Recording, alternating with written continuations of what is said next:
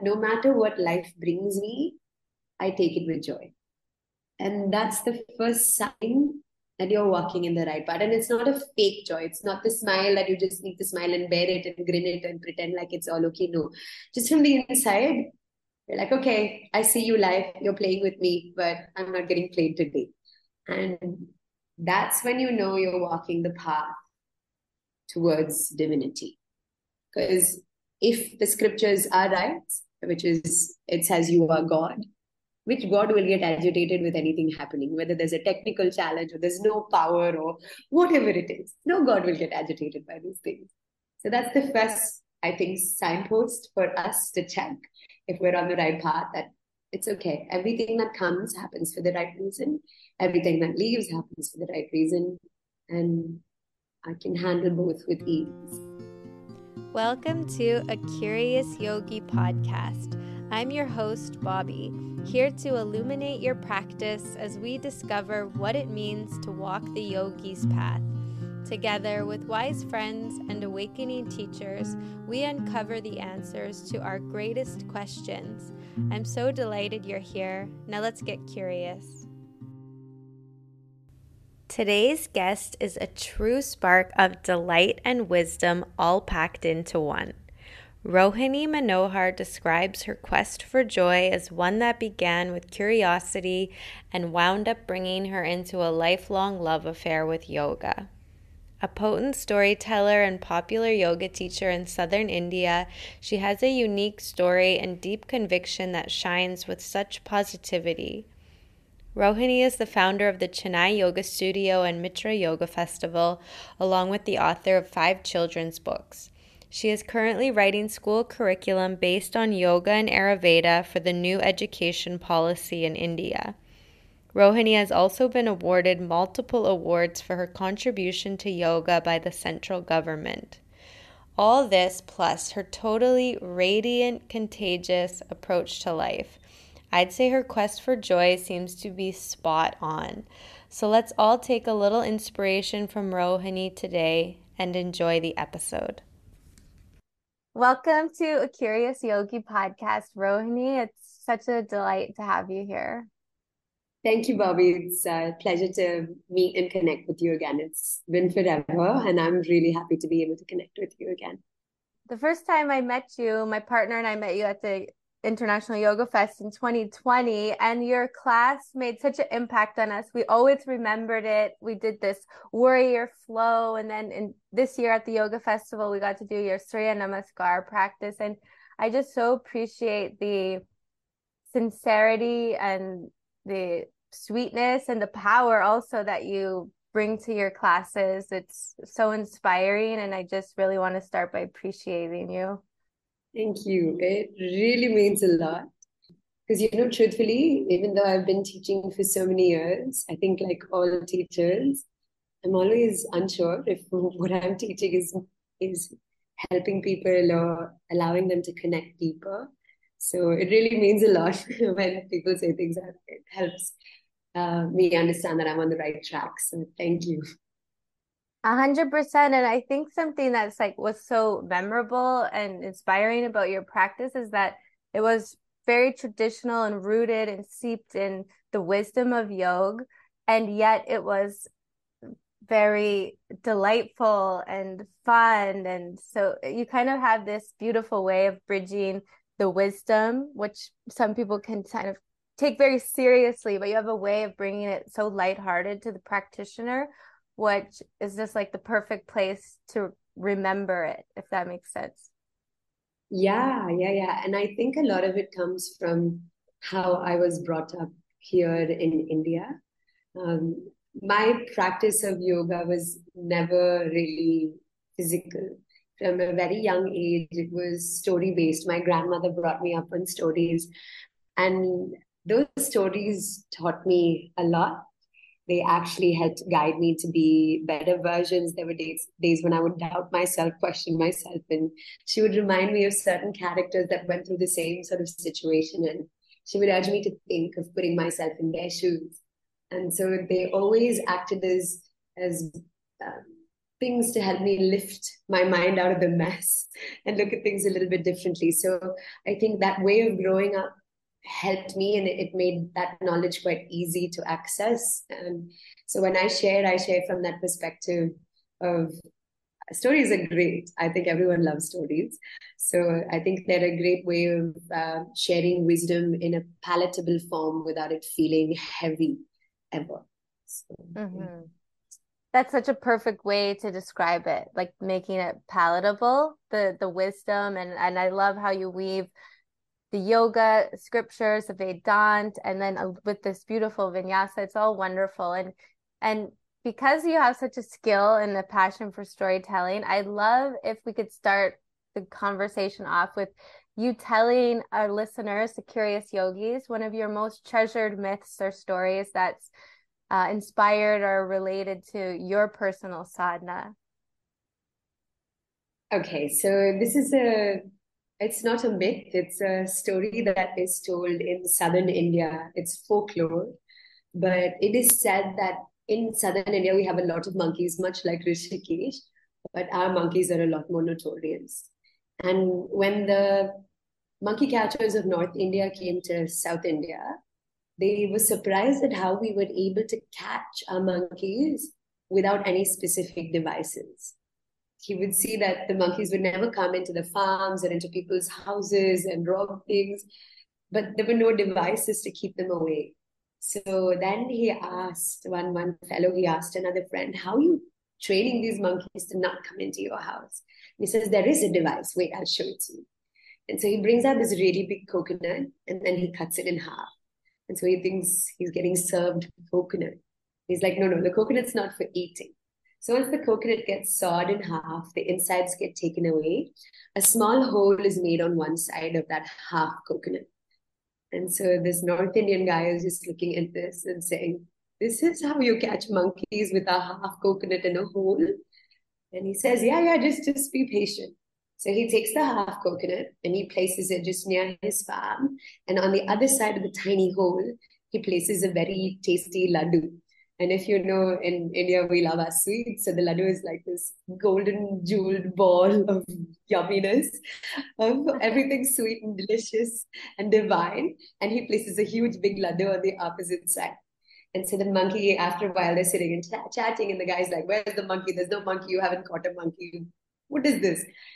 So he says, just be patient. So they're sitting under a tree and just watching from a distance. And sure, lo and behold, I mean, there's a laddu there, so the monkey definitely comes. And he comes and he looks and he looks and he sees first that it's only through the lens of this green coconut, like on the other side, you can see this little golden thing. So he walks closer and closer, and the monkey puts his hand through the tiny hole to grab hold of the laddu. And as soon as he grabs hold of the laddu, the man's like, come, let's go catch the monkey. It's like, are you mad? By the time we go there, it will run away. There's nothing holding the monkey down. Says, no, the monkey won't run away. So they walk closer and closer. The monkey is scared, but he's holding on really tightly to this laddu and he's not letting go. And as they go closer, the monkey is feeling quite jittery, but he's not letting go. And so they catch the monkey and they go. And when they go, and as they're walking, the South Indian says, if only the monkey learned to let go of the laddu, he would have been free. But because his hand had held on to the laddu on the other side, he no longer could pull it out through the tiny hole and he got caught. And my teacher has often, this is one of the first stories he told me, and he says, many times in life, we get attached to something much like that monkey. And then we get caught onto things, we get stuck with things, we get dragged into places that we're never ever meant to be in, only because we're too attached to something. It could be a way of practicing yoga, it could be a person, it could be a relationship, it could be a job, it could be a city, it could be anything. But we just hold on so tightly like that little monkey, and then we get caught. But if all we had to do is just let go, and the freedom would have been yours. You know trouble is coming. So you can let go. The choice is there. But we feel like that laddu just for that monkey, like for that monkey was his entire world and universe and his sustenance. We think the things on the other side are so essential, so important, such a deep part of our identity. We no longer know how to let go of the laddu. just like the monkey. So this is a story my teacher told me a long time ago when I was in school. But anytime I get too attached to things, either the way a class goes or something in the studio or anything, it's a nice reminder that let go of the laddu. You're not a monkey. You evolved from there. You should hopefully be better than. So yeah. That's a great story. Wow. And kind of like such a brilliant first story for your teacher to give you, even as a young person. Like it's kind of, when I think of what we're doing as yoga practitioners or seekers on a spiritual path, it's kind of like such that attachment, that gripping, that clinging of our mind, like the clinging of the laddu is such it's not a hindrance, I guess, because it can also be a teacher. But Yeah. would you say that's what we're doing in the yoga Yeah. practice, truly? Absolutely. I think one of the most shocking questions my teacher asked me just 2 years back, because I'm a yoga teacher, I get quite attached to the things I do, like most people. And then one day he said, what if you could never practice again? What if you could never move your legs or your hands? What happens then? And I remember I was so shocked by that question because my asana, my pranayama meant so much. And I had to it took a moment to pause, for me to pause and think about what is yoga then? Is it just the movement? Is it just the physicality of it? Is that what I'm getting stuck to? And now, if you ask me the same question, I'm fine. You can take the practice away with me. I'll be absolutely okay. But I remember 2 years back, I had no answer to that question. Like, what do you say? So it always helps remind me, you're right in the sense you need something uh, like a discipline to attach you to something higher. So you step away from all that is lower. But even that you should not get too attached to. So yeah, he teaches some hard lessons in Mm-hmm. some good, funny ways. Well, that's a good way to receive the hard lessons is in that, like, just like you, I'm sure having that kind of teaching has influenced how you teach. Like, what has been your journey of coming to be a teacher now? Like, you own a studio in Chennai and you've reached like such a great level of success in your career, but I know you are sincere in your own personal path. So what's that journey been like? So when I started out, I was actually super indisciplined and um, I couldn't keep my mind in one place. I was distracted. On the surface, it looked fine, but I knew deep inside I was not in the right space. And so my yoga class was like a tool to bring discipline from the very beginning into my life, just to keep myself there and practice. So I actually started doing Bikram yoga, and it was. I remember that was the first time somebody told me that you can't leave the room once you enter it, and I was like, "What do you mean, like you can't leave the room?" So it was a form of disciplining my mind, and from there, although the practice has evolved beyond just Bikram, um, that discipline has stuck. Did Bikram, I did Shivananda, I did some yin trainings, taught and learned across the world. And then I knew I had to come back home to the root and the home of yoga. So I came here and I started the studio in the basement of my parents' house. And then from there, people came. Uh, and then I had to build a proper studio. So that's roughly the journey that I've been on. Beautiful. I read that you've been on a lifelong quest for joy, which I love that because I also can relate to that sentiment. Was there like a particular life event or happening that inspired that quest for joy, or was it always kind of an innate desire in you, that seeker, that searcher for that joy and delight? And Now I remember this moment very distinctly. I was in Australia. I was working for the Australian government. On the surface, I was earning a lot of money. I had everything perfect, like enough vacation. Everything was perfect. But I remember not waking up happy. And I felt like anybody could do this job. It was great. I was doing my best, but I didn't wake up with joy. I felt flat, like a soda that had lost all its fizz. Um, and I remember one day sitting on my bed and thinking, when was the last time I was happy? Like I woke up with excitement that I wanted to share what I had in my heart with the world. And the only place I could remember was back home in India. So I was like, fine, I don't know the answers to anything, but I'm going to go back to this space that helped me feel that way. And so ever since that moment, because until then I never took yoga seriously, like I practiced it on a daily basis. But that journey to search for joy, to bring it in my body, in my mind, in my speech, in my being, came from that one question of when was the last time I was happy? And then I did come here and I thought, okay, being here would make me happy, but it didn't. It drove me up the wall in the beginning. And I thought, fine, I do social work, and that didn't give me joy. And so it was this constant question, what is really giving me joy? And even now, right? I thought, okay, fine, it was yoga, but then luckily, I just like you found an amazing teacher. I found a teacher who's helped me look inside and said, really, is it just the practice, or can it be more? So it's always been that quest of how can I find my joy in everything that I do? I can totally relate to you because when I had that moment in myself where I really was desiring more answers in my life, I was also in Australia. And Yeah. then I had never been to India, but somehow that journey brought me to India, and which actually it sparked the journey, which is more inward and looking. I also went to do social work. Let me help others and see if that helps. And Yeah, like, you know, exactly.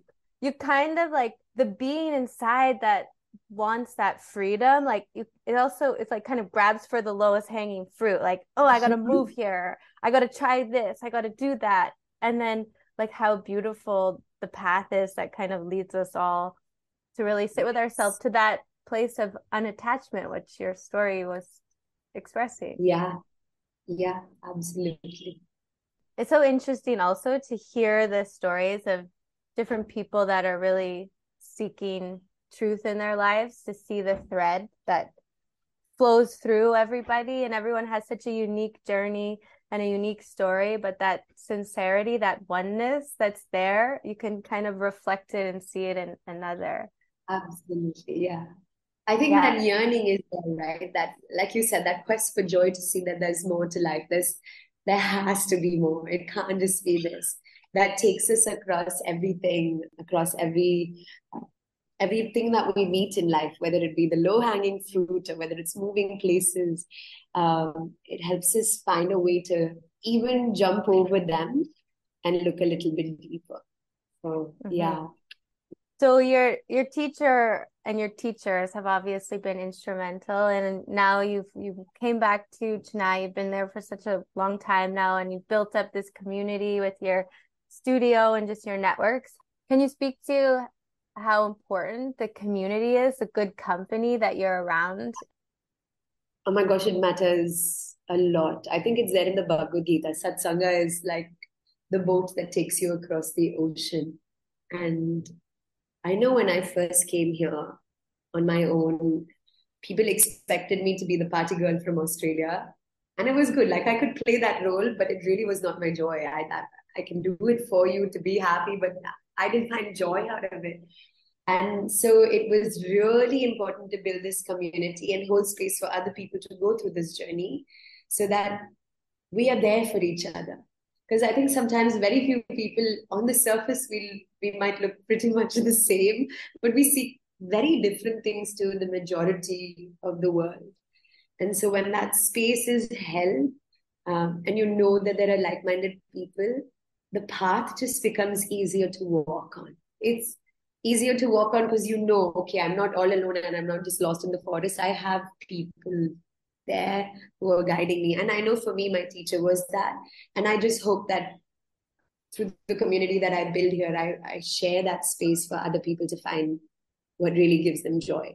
And that's essentially the point of what I'm doing. That may they seek to become better versions of themselves, whatever it is for them as of now.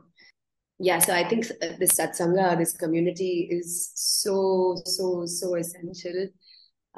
Because on days when you feel like you don't have the strength, you draw the energy from them. On the days that you feel empty, you can draw from them. They give you courage, they give you encouragement, they give you love, support, just like you give to the others. So it's like this beautiful two-way street that really helps. So I think it's so essential for any spiritual seeker. My teacher has told me a million times spirituality is a lonely journey. And I agree, towards the end, it definitely is like your inner seeking must happen. But for yourself, that introspection must definitely happen. But when the community is there, it makes a world of difference to help you go deeper and stronger into your own personal sadhana, because you have those reminders around you all the time. Yeah, deeper and stronger. I can definitely relate to that. My one friend, he's much older than me and wiser than me, but once he said to me, your sadhana is your personal work and you don't do it alone. And I just love that, because it's like, we have both of these components. Yeah. We have to have our own personal desire, but to be around the company, the sangha, is just like, I love it. Yeah. I wouldn't swap it for anything else in the world. It's a very special feeling. Priceless. So I want to dig a little bit into your knowledge of true yoga. Not only, a lot of the listeners are listening from the West, where modern postural yoga is kind of, it's everywhere and it's almost fanatical. And I want to ask you, what spiritual pillars would you say are essential to living yoga? I keep it really simple, because this is how my teacher has taught me. He said, one is be brutally honest with yourself. And that's the first most important thing. I think when our mind tells us, okay, even the asana became even a crutch for me. It was for a long period of time. Even the pranayama became a crutch for me. But am I using this as a crutch to feel better in my body, to feel better in my appearance, in whatever it is? Or can this be more? Am I becoming a better person by standing on my hands? Am I becoming a better person? Am I contributing to my society, to my community, to myself? Have I grown in the past 5 years or the 2 years or even in the last 3 months? And that level of brutal honesty is essential in yoga. To yourself. It doesn't need to be to the world, but that introspective nature of saying, why am I really doing this? And if your mind is telling you you're doing it for the wrong reasons, then listen and walk away. So I think that introspective honesty is one of the most essential things for every yoga teacher, for every yoga practitioner. Just be really, really honest with ourselves. So that's the first thing I would say. And the second is do your sadhana. On the days you like it, on the days you don't like it, on the days you want to, on the days you don't want to, do it. It's essential. Even on the days that you don't want to, it's like that boat that brings you across the ocean. And those tiny seeds will slowly add up to build a forest inside your own mind and body. So sow the seeds, water them, and allow them to flourish. So your asana practice is great. Your pranayama practice is great. It's helping you with that discipline, but don't stop there. Like it's like like I often say in class, your asana and your pranayama, for an artist, your paintbrush and your paint is important. But the paintbrush and paint have to create art. Your asana and your pranayama are those paintbrushes and the paint. Create art with them. There's more to life, and look at creating that artwork. So what is the artwork you're creating with your life using these tools? At the end of the day, they're just tools, but can they become more for us in our lives? And that's the day we know that we're really using yoga to its fullest potential. Yeah, what did you say? I want to come back to something else you said, but first, while it's on my mind, I want to ask you, what would you say is the purpose of yoga, the goal of yoga, the intention of yoga? What's our, what are we here for? So I think the scriptures, everything directs us that the goal of yoga is just self-discovery. And it's never on a superficial level. It's about really understanding who you are inside, deep inside. Right? We can go into a Vedantic perspective of who am I? Am I the body? Am I the mind? But if that's not where the mind goes right now, it's fine. Just start with the point of yoga is just really understanding yourself. And I'll just take you to that point of where I told you, in the first Bikram yoga class I went to, I don't think I told you, but I fainted in my first yoga class. Uh, I went on my period day. I didn't eat breakfast or lunch. And I was like, oh, yeah, Indians do yoga all the time. I mean, how hard can it be? And I went into the yoga class, and in 20 minutes, I blacked out and fainted in my class. And I remember the teacher waking me up and saying, are you okay? And I was crying. And I was like, please, can I leave this room? I want to leave now. And when I came out, there was so much emotion that burst out of my eyes that I was shocked at myself at how much I was crying, because I've considered myself as a really strong, independent, fierce woman who never cried. And then here I was like bawling my eyes out after a yoga class. And I remember crying all alone, nobody else, because everybody's still in their class, wiping my tears all alone, and then going to the bathroom and just looking at my face. Um, and I had to go to the bathroom as well. So I cleared my body in insane ways. Like I've never pooped or puked that much. And it was such a shock, right? I was like, what is happening? One yoga class, and what is happening to my body? And it would have been so easy at that moment to be like, oh, this yoga class is so irritating. I mean, how can they do this to me? Is this how they teach? But in that one moment, my mind went to say, this is the truth of the body. This is the truth of your mind, that you've been hiding so much emotion that it's finally coming out. You've been hiding so much rubbish in your body, it's finally coming out. The choice, like my teacher says, my teachers give another analogy that he says, is like when you look into a mirror, you can see dirt on your face. And the choice is either to throw the mirror out and say, I don't like the mirror, or wipe the dirt off your face. And so I remember that yoga class being that, those lessons coming in my head saying, okay, don't throw the mirror. You got to wipe the dirt off your face. And so I went back the next day and the next day and the next day, because I knew how much inner work I had to do. On the surface, I looked perfect. But this is what I mean by self-discovery. It starts very superficial as, oh my God, I have so much emotion stored in my body that I didn't realize. But I have so much junk stored in my body that I didn't realize. And then from there, hopefully, the path will lead you to discover more about yourself. Yeah, that's beautiful expression of that first yoga class. And when you think of that honesty that's required for the sadhana, like I think it's so rare is the person that actually inquires into that, especially like when you felt it in such a physical, like visceral level. Like you're right, a lot of people do at that moment turn away, like I can't do it, it's too hard.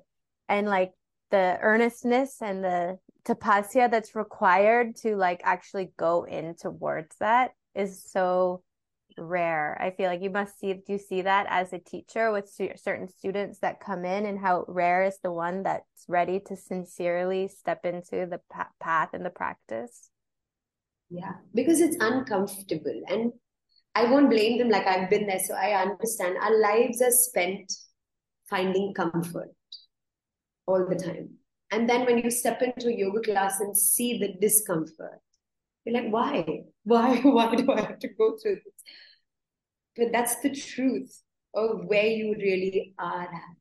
And it's okay. And see, that's where the deeper introspection comes, is like, I don't want to see this, or it doesn't exist. It's not true. It does exist. So sit with it, work with it. You're still at the helm of your own ship, right? You can either choose to break through those things that you don't enjoy in yourself, or you can just hide them under the carpet and pretend like they don't exist. So I think that honesty is so essential. And as teachers, I think it's so important we hold space for our students to look at all these dirty versions of themselves and say, it's okay. I've been there. I still am there on certain days. And we're going through this together. It's okay. Would you say that that self-discovery and self-realization are kind of one and the same? I'd say they're like further down on the path. You start walking and sorry, I'm quoting my teacher sermon, but it rings in my head. So start walking and the path will get clearer. Just start. You start with that self-discovery, and before you know it, it will be self-realization. Nice. That's beautiful. So before you mentioned about Vedanta, and I know a lot of listeners aren't really that familiar with Vedanta. I've had a few conversations on the podcast about Vedanta, and And but a lot of people aren't aware really of Vedanta, especially in relation to yoga. And can you throw a little bit of light onto that? Absolutely. Very technically, Veda Anta means the end of the Vedas. The Vedas are considered the four sacred books uh, that we always go back to. Hindus, the culture has a lot of books, but at the end of the day, what the Vedas say, that is considered the most important. And at the end of those four books are the Veda Anta, Anta meaning the end. And what is interesting is the Anta contradicts, so tells you to let go of everything that you have done in the Veda part. So the Veda becomes like our discipline. Okay, do the daily practice, do your sadhana, do your pranayama, asana, whatever it is. And the Anta says that was your tool. Now wake up to something more. Don't get stuck in the tool. So the Vedanta element of yoga is to help you not get stuck anywhere and to help you find joy. And in very simple essence, the Vedanta talks about you are divinity. This is just a play. So you have this game to play. It's like suppose you went into a little children's school, a little child's school, and kids were playing football, and you lost that game. You wouldn't get upset and you wouldn't huff and cry because it's just a game. It's just kids. And so it says divinity came down to play the game, laugh, cry, go through the experiences you wanted to, and walk out of it. You just wanted to experience things. So that's essentially what Vedanta tells, and how it helps yoga is because our tools, our disciplines are so important to most yoga teachers, we end up getting stuck there. So you need the Vedanta to say don't. Those are good. They were like my teacher says, one is iron chains, the other becomes golden chains. But golden chains that are a little bit bigger are still chains nevertheless. You need to let go of them also. So Vedanta helps you break even the sattvic habits that we get attached to. If your mind is still agitated, if you didn't practice today, if your mind is still agitated from not doing whatever it is, then that's causing agitation, which is the very opposite of what your practice should help you with. Yeah, so Vedanta stages, it's to break away every chain, whether it's gold, silver, bigger, smaller, more well designed, break away from the chains that disturb the mind. And it's there at the end of the Vedas. I hope that was helpful.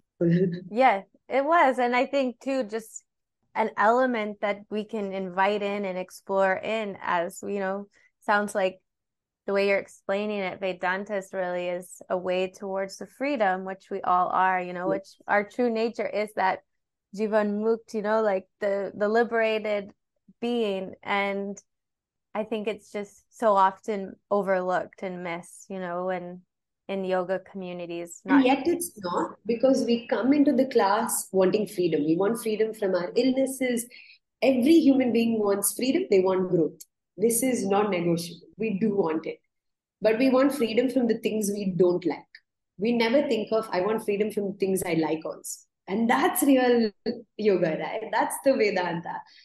Go towards the things you like, but that should not control your mind at the end of the day. Like what happens if one morning, for those of us that like coffee, one morning you don't get your coffee?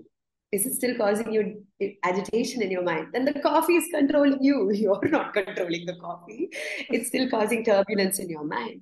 So we see, I think seeking freedom and growth comes quite naturally from all the things we don't like. But from the things we like, no, that's a harder journey.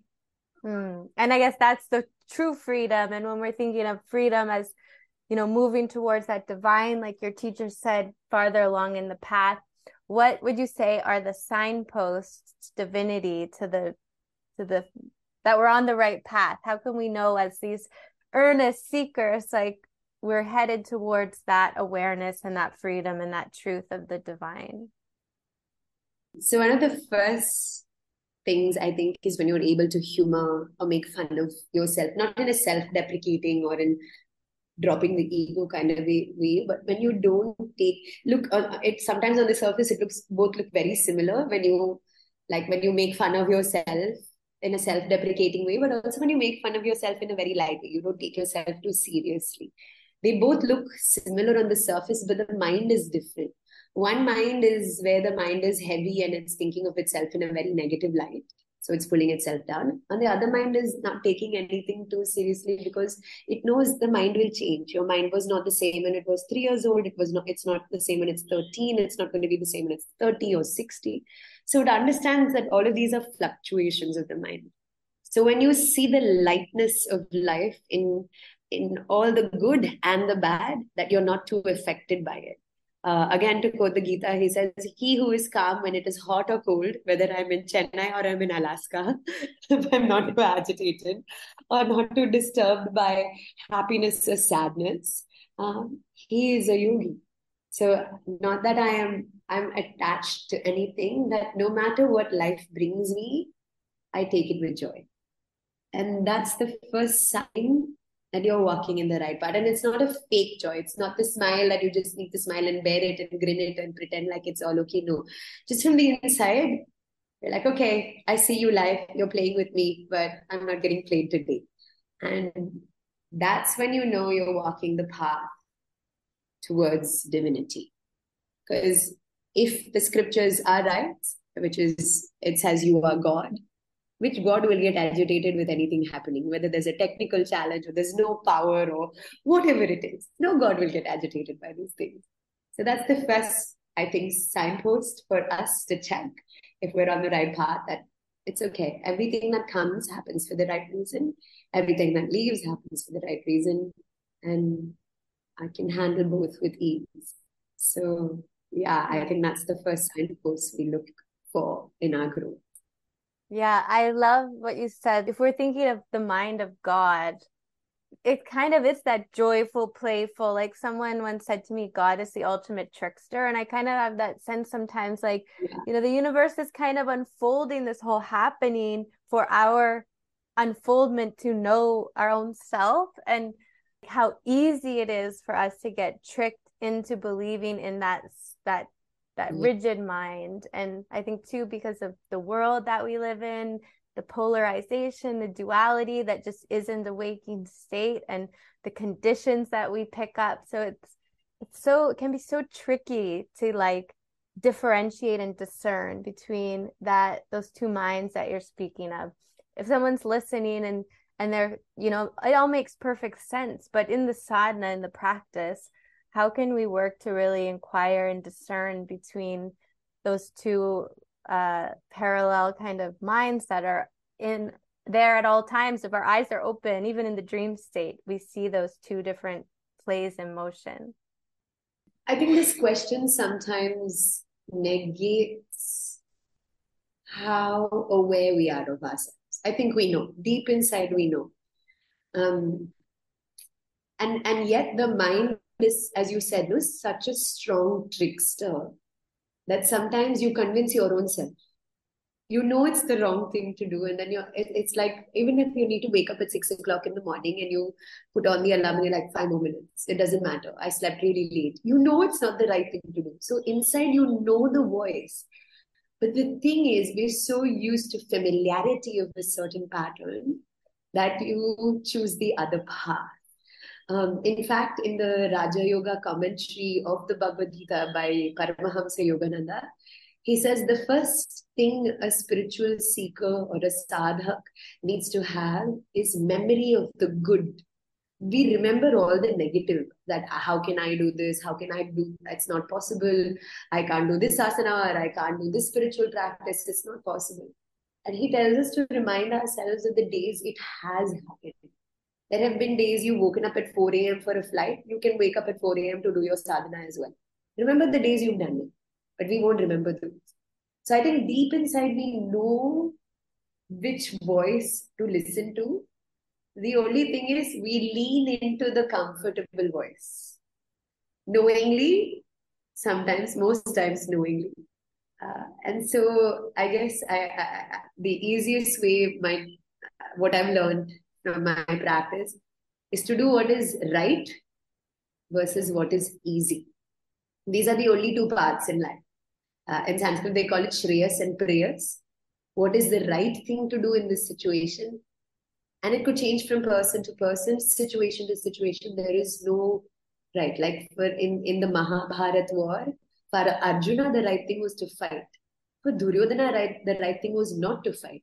So it's never the action that matters. It is based on your frame of mind, your understanding, your growth at that point of time.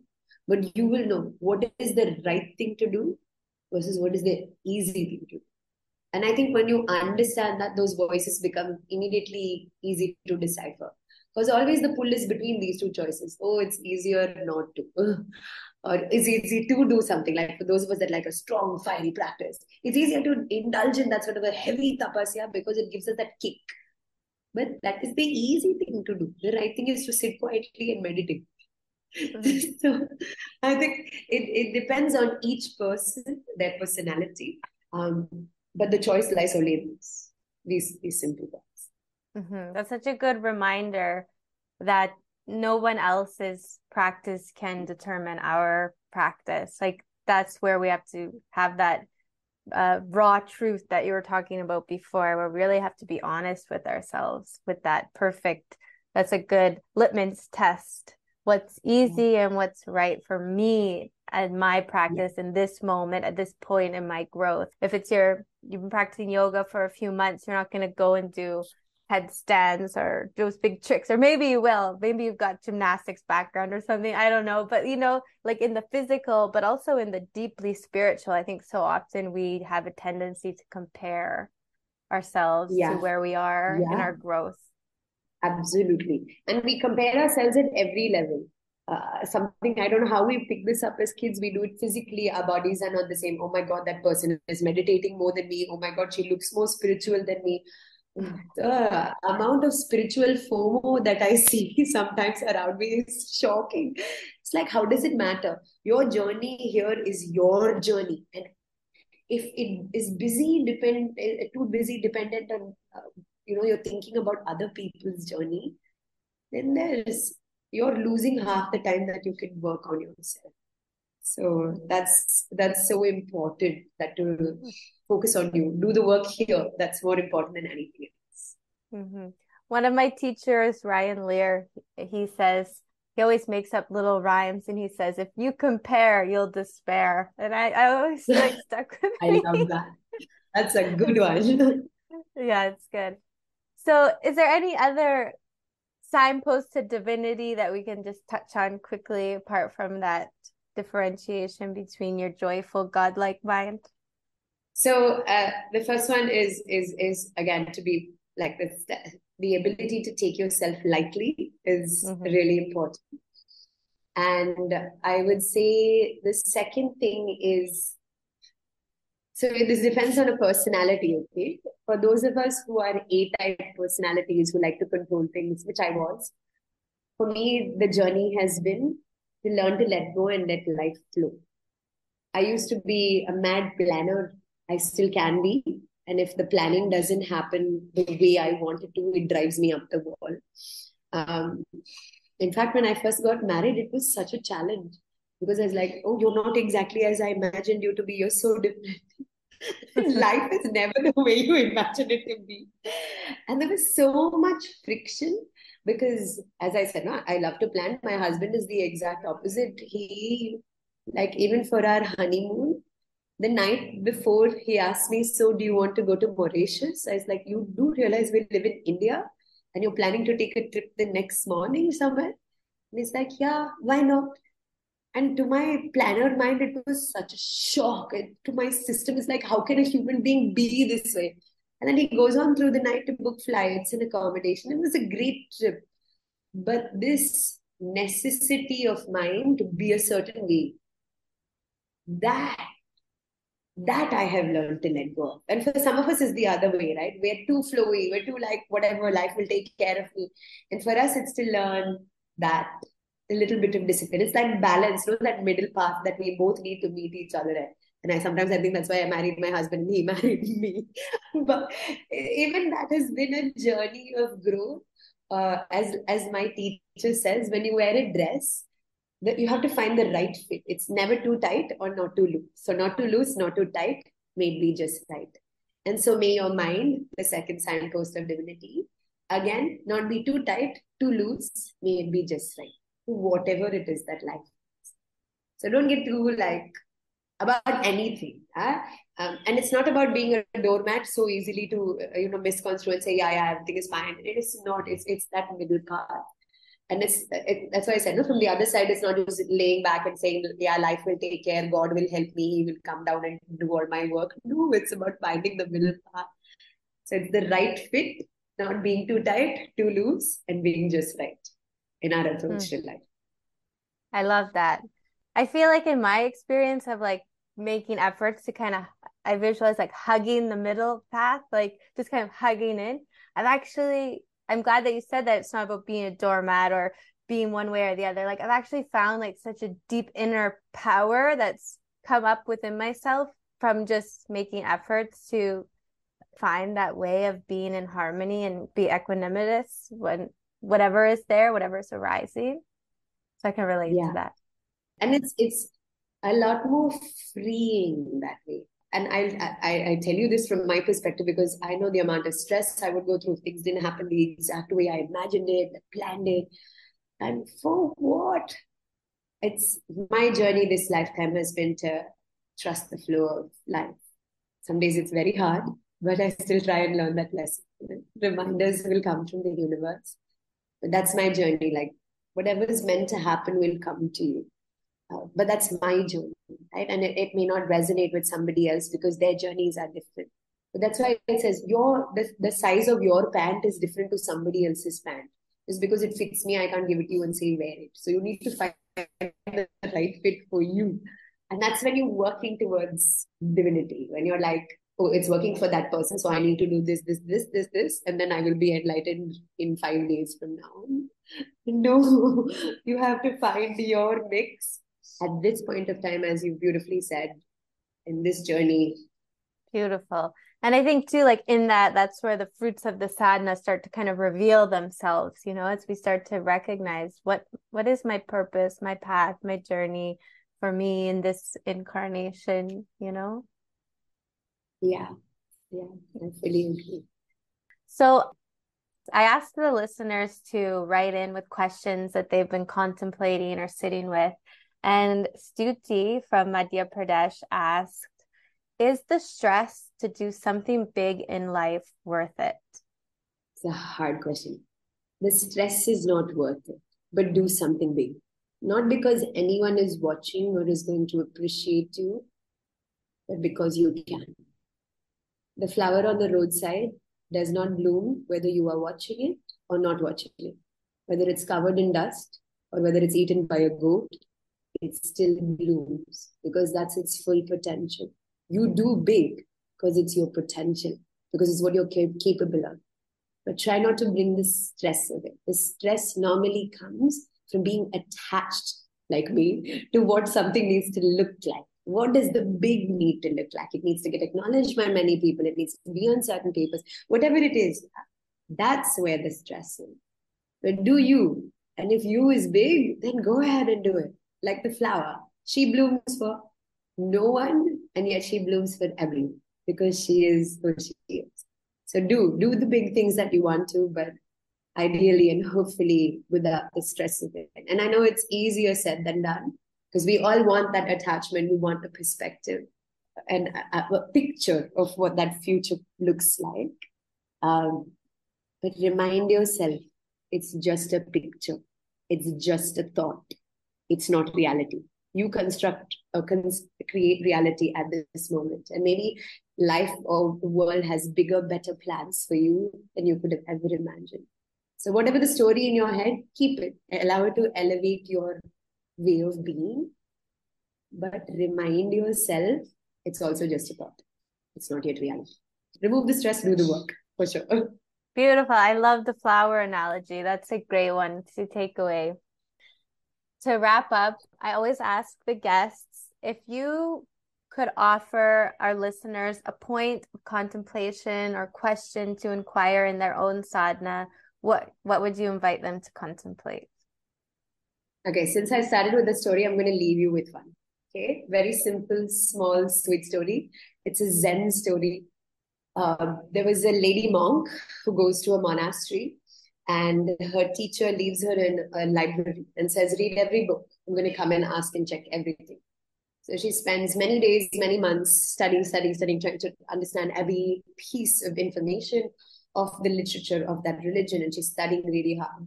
And the teacher walks in. And then he says, okay, you've spent almost 6 months here. Time to do a quick test.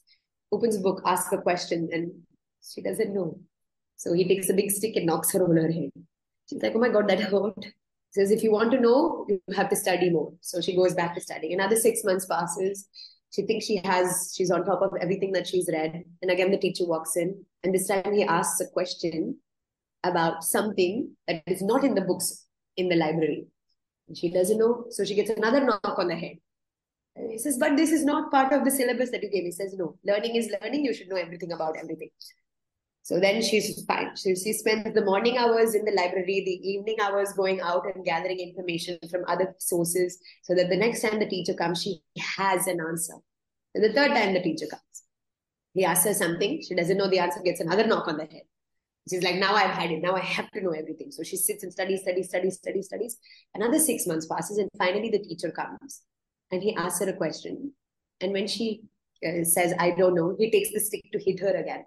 And this time she's like, stop, you can't keep hitting me. That is not okay.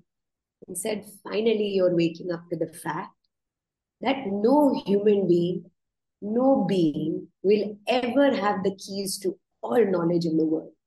What you know will always be a drop in the ocean of wisdom. Never get too arrogant about what you know. Remember what we know in this small mind, no matter how much time and effort you put, is a drop. You are a drop in the ocean, but you are also the ocean. Remember that. Never get too arrogant. So everything we know, I guess I will leave you with that note is, may life be a space of growth. Grow to the sunlight. If that sunlight is your wisdom, it's your knowledge, it's your joy, grow. Never ever get complacent that, yeah, I know, I have arrived, I'm the greatest. No, it's not. It's going to be a journey. Then you will get a whack from life, just like the teacher gave on his students' head. Life will give you a whack and be like, really? Really? You'll have to go back. So just remember that no human being, or it's never possible to drink all the wisdom and be full. You'll always just know a small drop. May life just be enjoying the drops of wisdom that come into our lives. So this beautiful podcast that Bobby is hosting, so the other mediums of wisdom that come into you, the universe will always bring you the right thing at the right time. I love it. Well, this has been a perfect drop of wisdom and joy and just total delight for the listeners and mostly for me. Selfishly, I do this podcast for me, so I get to connect with amazing people like you. And yeah, thank you so much for being here. And just to finish, where can the listeners, the curious yogis, find you and practice with you if you have anything available online or if they come to India? Please come to India. If you're a yoga practitioner, teacher, student, this land is your home, so please come. I live in Chennai. It's a little bit of a warm city, but my house is a very warm place. My studio is a very warm place. You're always welcome. The studio is called Chennai Yoga Studio. You can look it up on the website, and all our information is there. Our classes are available, and I'm always accessible. My number is there. My email address is there. And as I told in the very beginning, the Sangha is very important to me. So if I ever hear from you, I will make sure I connect with you. So please feel free to reach out at any point of time. Anything, any questions, any doubts, any disagreements are also okay. So yeah.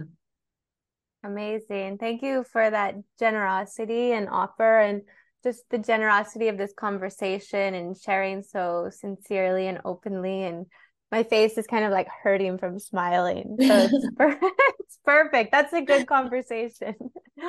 Thank you, Bobby. It was such a pleasure. So nice.